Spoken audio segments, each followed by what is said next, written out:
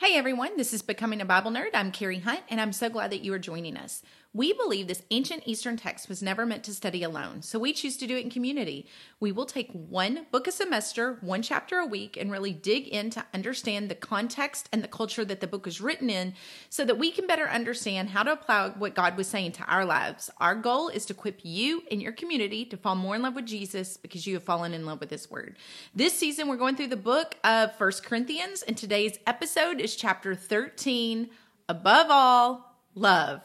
So we are just trekking through this book. We're really getting close to the end. We'll have 3 more chapters after this. And I am so excited about this chapter. This is such an important chapter. And it's one that we're all so familiar with. We have it, we hear it a lot at weddings, but we need to apply this to our lives more than just on wedding days.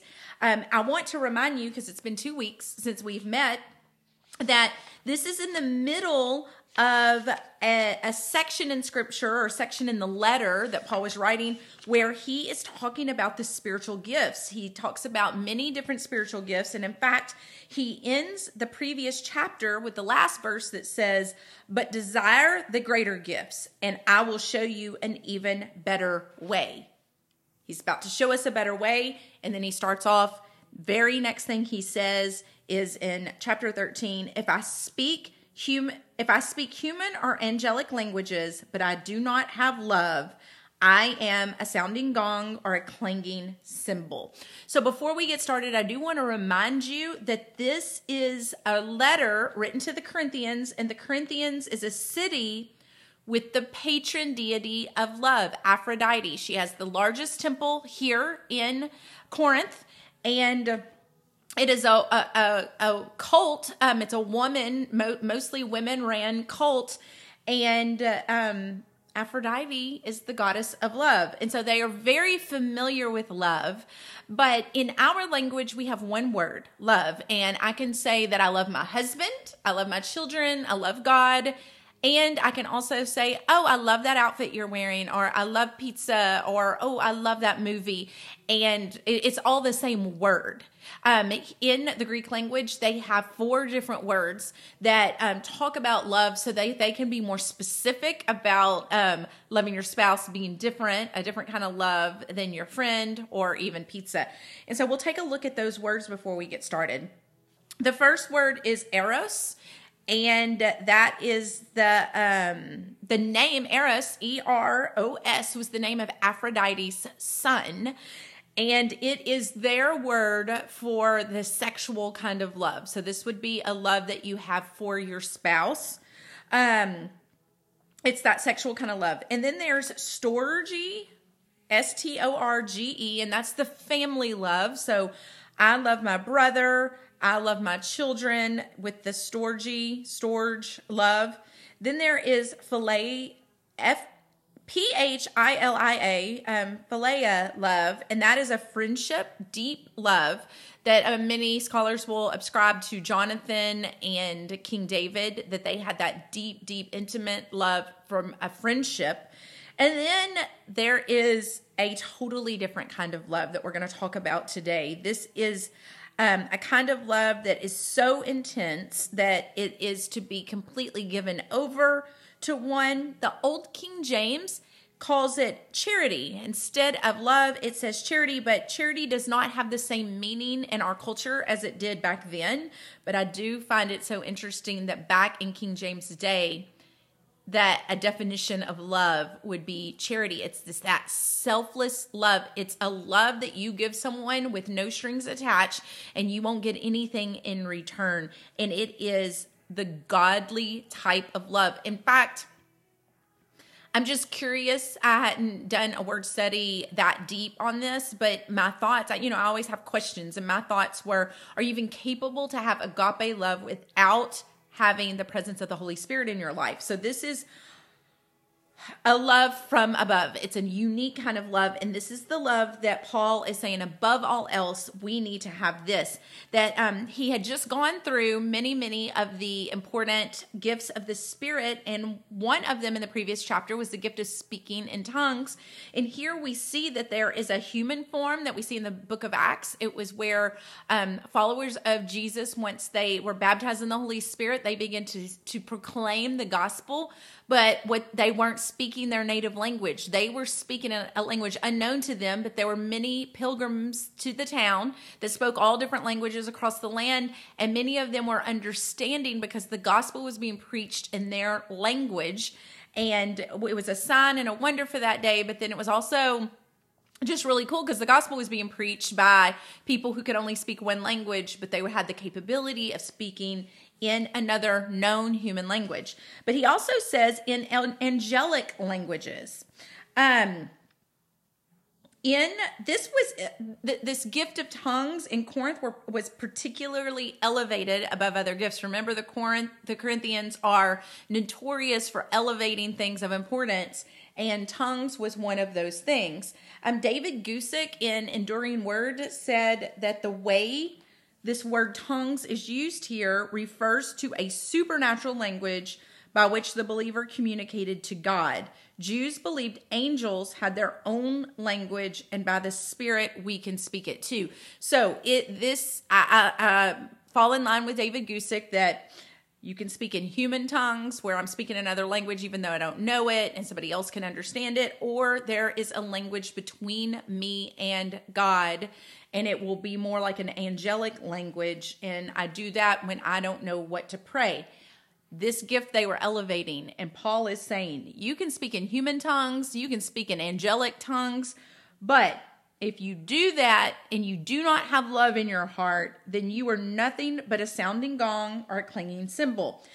Paul is never just going to use phrases just, oh, this sounds good. This is a good thing to say. It's always practical things that are in everyday life of the people that he's writing to. And here the clanging cymbal was used to accompany powerless idols. So this was something that you would hear in the temples, the gonging sound or the clanging cymbals. And he's saying that's all you're going to hear. If you don't have love in your life, there's not going to be really any power to it. He goes on to say, if I have the gift of prophecy and understand all mysteries and all knowledge, you know how they are about their mystery religions, and you know how they are about having knowledge. You can have all of that. You can understand it all, and you can have all the faith so that mountains can be moved. If you don't have love, you are nothing. Again, the Enduring Word said, I loved how this was worded, that a man can move a mountain but will set it down in the path of someone else if they do not have love. So can you imagine having that power, the power to move a mountain? Well, without love, you just set it in somebody else's path. Love, this agape love, is us always putting the needs, the thoughts of other people ahead of ourselves. That's exactly, Jesus was perfect love. He was perfect love, and we really can look at his life to see how love operates, and we need to look at his life to see how love operates. In fact, we all need to self-examine today, every single one of us, and it would be a beautiful thing if everyone in ministry that is has a platform and a voice for the Lord would examine and make sure that they are operating in love, because if we don't have it, we're nothing but a clanging cymbal, a sounding gong, and we can turn people away. We are image bearers of Christ, and Christ is perfect love, and we have got to emulate that. And so we're going to talk today extensively of what that agape love looks like. What are the characteristics of agape love? One of the Jewish New Testament commentary defines agape love as giving of and from oneself, expressed in acts of benevolence, kindness, mercy, in which heart, mind, and will are united because they are motivated and empowered by God. This love only comes through the indwelling of the Holy Spirit. Well, I told you earlier, I had a wondering if you could only operate in that with the Holy Spirit. I had forgotten that I had put that in my notes. So it is when mind, will, and emotion all come together for the betterment of someone else. He goes on, Paul writes in verse 3, and if I donate all my goods to feed the poor, and if I give my body to be burned, talking about martyrdom, but I do not have love, then I'm going to gain nothing. So you could give everything you own to the poor. You could give your own body to the call and have it sacrificed or be martyred. You're not going to gain anything if there's no love behind it. That the giver does not, it's this kind of love is when the giver does not truly profit from anything. They're just doing it out of the kindness of their heart. The worldly profit that we gain can easily lead us astray. So if you find yourself successful at what you're doing, even though you're motivated by love, that success can draw you so far away from what God ever intended, and then you start operating in a mindset of, well, I'm so good at this, and ooh, I'm suddenly being elevated. We see it in Corinth. They were elevating, they were finding themselves worthy of just even who they were following. And they're always putting a pecking order, of importance. And we've got to really be careful because it is so easy for all humankind. This is nothing new. It's been the problem since day one, that we can start experiencing success and quickly we can lose our love for other people. So he goes into, I saw a quote earlier. I went to look for it and then now I couldn't find it, but it was A.W. Tozer was mentioning that, a lot of times in this Christian walk, we can look at human success, American success, and say, oh, look, I must be right in the center of God's will, and look how he's blessing me. And Tozer gives a warning, for us to question, is that a blessing from God, or is that really the enemy luring you with shiny things? We need to know that we know that we know that the success came from God, and it's not just there to lead us astray. So, things that we can do. This is a list where we examine our hearts. It's also a list where I took the time as I went through each one to identify someone that I know that operates in this fruit. Now, we have to be careful because it's very easy for us to say, well, I know somebody who isn't patient, or I know somebody who in the negative light. And while we do that, let's just fight against that. But let's highlight people that operate in this well.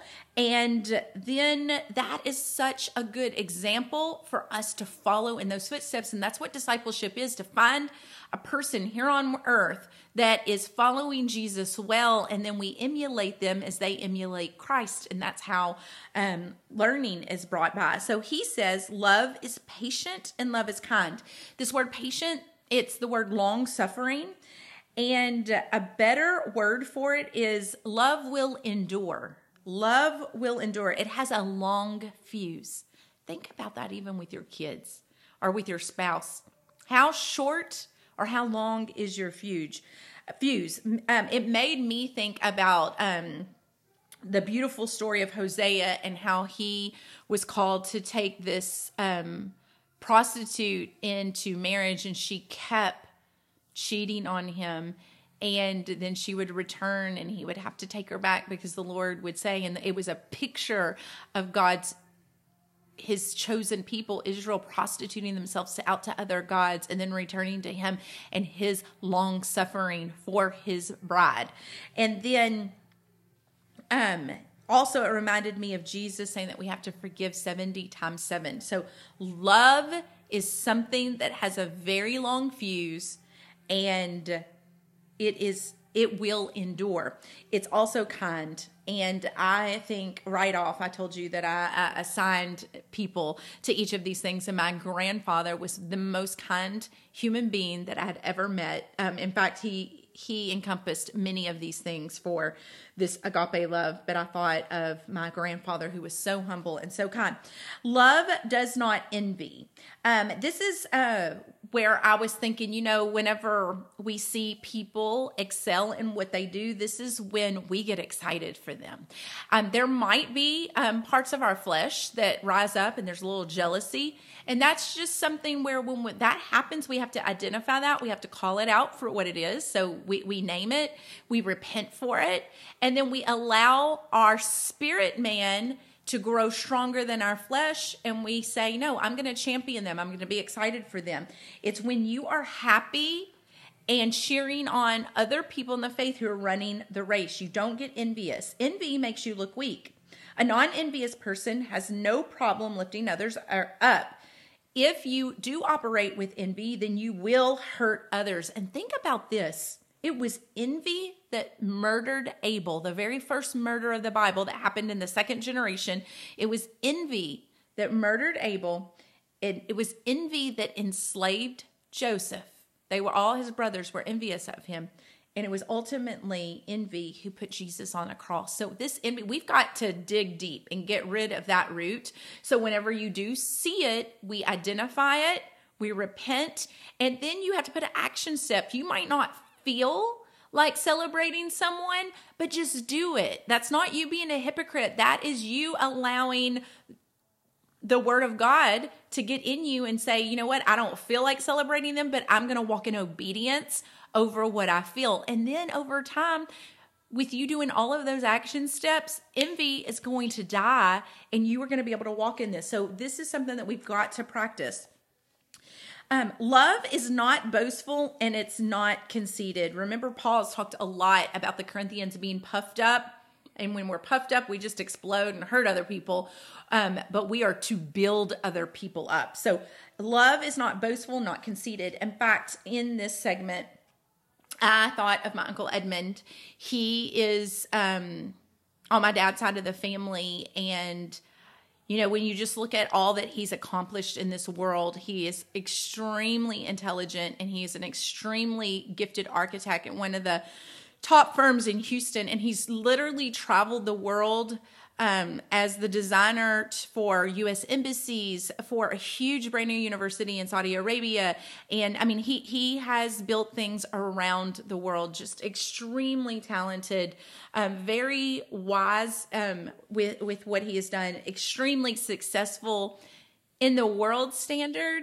But then I'm going to also show you how he's successful in God's standard. I can remember one Thanksgiving that he's Lebanese, and so we always have extra people in their family because the Lebanese people are very hospitable. Anyone in the East, hospitality is just different. It's on a different level, and you're always, oh, we've heard of this family or this group of people that didn't have anywhere to go.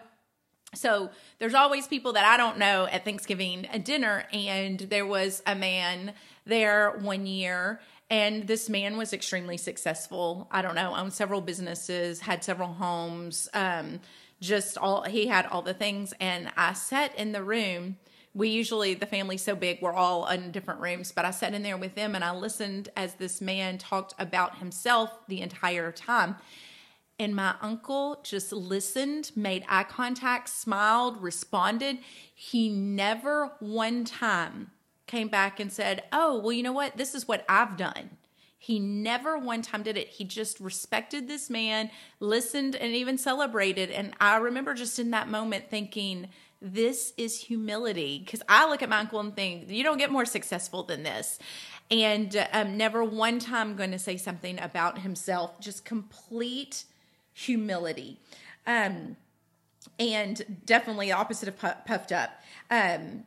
I honestly, I put my husband in the category of not conceited, where Newly is confident. He's his family has instilled confidence in him, and then his walk with the Lord has built confidence in him. But he is so selfless. He will always be the first with people to apologize, to own something that isn't even his to own, and he really just doesn't.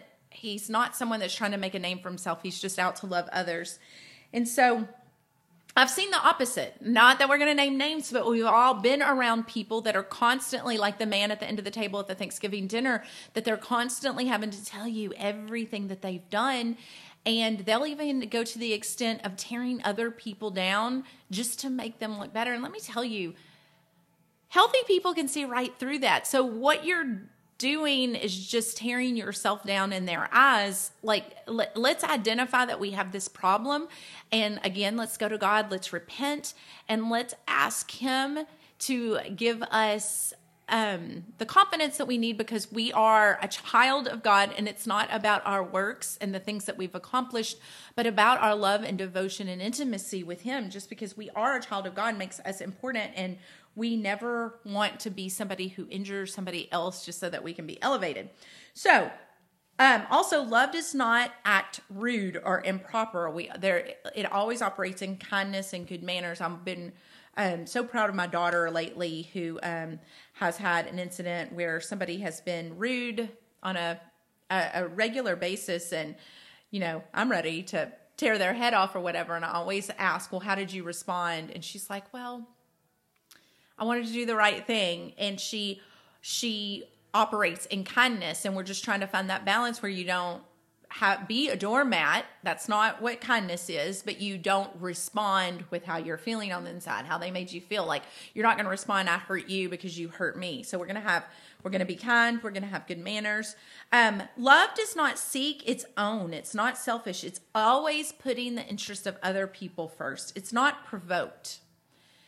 Remember, that kind of reminds me of the long suffering. It has a very long fuse, and love should not, when we operate, we let things slide. We let it roll off of our back. We don't just get angry and respond. We de-escalate situations. It keeps no record of wrong. I'm going to tell you right here, in examining our own hearts, going through this list and repenting, this is something extremely difficult for me. I really try not to keep a record of wrong, but that's my weakness. Things will play over and over in my mind, and I have to work at keeping or capturing my thoughts, holding my thoughts captive, because that's what my mind does, and I have to stop it, repent for it, and then replace it with the truth of God's word. And so a lot of these things, when we're examining our lives and we're saying, ooh, I don't look like love in this area, there are action steps that you have to take. So yes, we do ask for the Lord to help us, but we have to call out. We have to name our weakness. We have to name our sin, but then you have to take an action step and work at doing the opposite. And it might feel hypocritical because it's not natural, but you're walking in obedience. You're allowing your obedience to overstep how you feel. And so we don't keep a long record of the things that people have done wrong with us. We forgive them, we move on. Love has no joy in unrighteousness. There's no joy in the misfortune of others, even people who have mistreated us. We're not going to find joy when they end up reaping what they're sowing. We don't gossip about the misdeeds of others, and we're not glad when somebody else fails. It goes on to say that love will bear all things. It believes all things. And I love that. One of the things that I had read is it's going to choose to believe the best in people. You might hear something about someone, and I had to make a decision years ago, like, you know what? I've not experienced that in this person, so I'm just going to believe the best in them and either believe it's not true or believe that they had a bad day, just like I have a bad day, but it will believe all things. So let's believe the best in people. It hopes all things. It's finding confidence. It's not pessimistic, but it is optimistic, and it endures all things. We can keep going because of love. One of the things that love does is it covers unworthy things about others rather than magnifying them. And I get that from 1 Peter 4:8. It says, love covers a multitude of sins. So we want, if we find out something about someone, we need to go to them and in private, let's address it. And we are not going to magnify that to other people. So in all of these things, if we all find fault in these things. And again, what we can do is we can name it, we can repent, and then we can work at acting the opposite of this. In verse 8, it says, love never ends. This is something that is eternal, and this is something that we are going to continue to talk about in the verses to come. So know that. Love never ends. It is eternal. But as for prophecies, they will come to an end. Now, in the next chapter, he's going to tell us to pursue prophecy. In the last days, the old men and young men are going to dream dreams, and the women and the men are going to prophesy. We are to pursue prophecy, but he's telling you it will come to an end, but love doesn't. He even goes on to say, as far as languages, the speaking in tongues of human and angelic tongues, they will cease. When this world ends, that is going to cease. As far as knowledge, it's going to come to an end. For we know in part and we prophesy in part, meaning we don't have all the answers because there is a schism. We don't know everything that's going on in the spiritual realm. And that is what the gift of prophecy is for. It's so that God can be a spokesperson to a congregation of people so that they can know his heart, because we are not face to face to him. But we know in part, we prophesy in part, but when the perfect comes, the partial will come to an end. So knowledge and prophecy will come to an end when the perfect comes. Now, through the years, scholars have not been in agreement of what the perfect is. A lot of cessationists, those are people that don't believe that the gifts are for today. They believe that when the perfect comes, that was talking about the canon of Scripture. So the perfect is Scripture, so all of this is faded away. There's another school of thinking is that it's Jesus' second coming. When the perfect comes, when heaven on earth collide, when Jesus comes back at his return, he's perfect, and there'll be a new heaven and a new earth, and that will be perfect. That is when eternity will come into place, and we won't need all of these things because we'll be face to face with God. I am more in that camp. He goes on to say, when I was a child, I spoke like a child, and I thought like a child, and I reasoned like a child. But just like children grow and learn, so should we in our spiritual walk. When I was a man, I put aside childish things. For now we see indistinctly as in a mirror. So right now, on this side of eternity, it's like we're seeing in a mirror. Now, if you're like me, I can go into my bathroom and I can see pretty crystal clear. I can see the exact image of myself. Remember, Paul is talking in a different culture. And in this culture, in the ancient mirrors were just polished metal. So have you ever had any kind of metal, anything like, think of a spoon and you polish it up real good? You kind of see a blurry version of yourself. Well, that's what he's using to compare. Like, we're just seeing a blurry version of the spiritual reality. We don't see it clearly yet, but when the perfect comes, we will. But there will be a time where we're face to face. Now we know in part, but then I will know fully, as I am fully known. We will know fully, and we will be fully known. Now, the three things will remain. So prophecy, tongues, knowledge, all of that is going to fall away when the perfect comes, when we're face to face with Jesus. But he tells us that three things will go with us into eternity. This makes me think, we're not supposed to collect material things in this world because they are not going with us. But what does go with us is faith, is hope, and is love. But the greatest of these is love.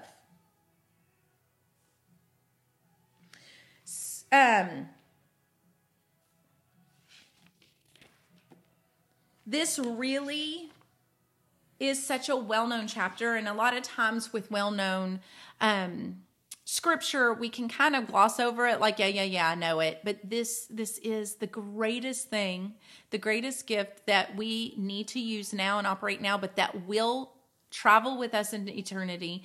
Out of the three things that will go over into eternity, the greatest one is love. And so we have got to spend time this week self-examining, asking the Lord, there's things that we read in this list, like I told you, the record of wrong. I know that is something I struggle with, but believe me, there are things that we have blind spots to. So there are other things in this list that we are falling short with. And if you take the time and you examine and you ask the Holy Spirit to reveal it to you, he certainly will. I just encourage you. This was a short week, but examine your hearts. Take time today to examine your hearts. We're going to pray. Dear Heavenly Father, we just come before you and we thank you that you are perfect love. And we thank you that you came in human form to show us what perfect love looks like. It's not just a concept that we read about and an abstract idea that we are trying to emulate, but Lord, you came in flesh and you showed us exactly what you were talking about. And there are examples all through Scripture and all of the characteristics in this chapter that love is long-suffering and endures all things. There are examples all through Scripture of us to look at the life of Jesus and to see how he responded when he came up against different obstacles. And so we ask you this morning to help us examine our hearts and our lives and reveal to us areas where we fall short, and then help us admit it, confess it, repent of it, and turn and be transformed more into your image so that we can be bright image bearers into this world. I pray that our lives are going to be used to bring other people to Christ. May they see you when they look at us. Let us decrease and you increase. In your holy name I pray. Amen. I will see you next week. It's going to be a good one. It is chapter 14. It talks a lot about the gift of prophecy, but then we are also going to talk about women being silenced in the church. I can't wait to meet with you. I'll see you next week. Happy reading.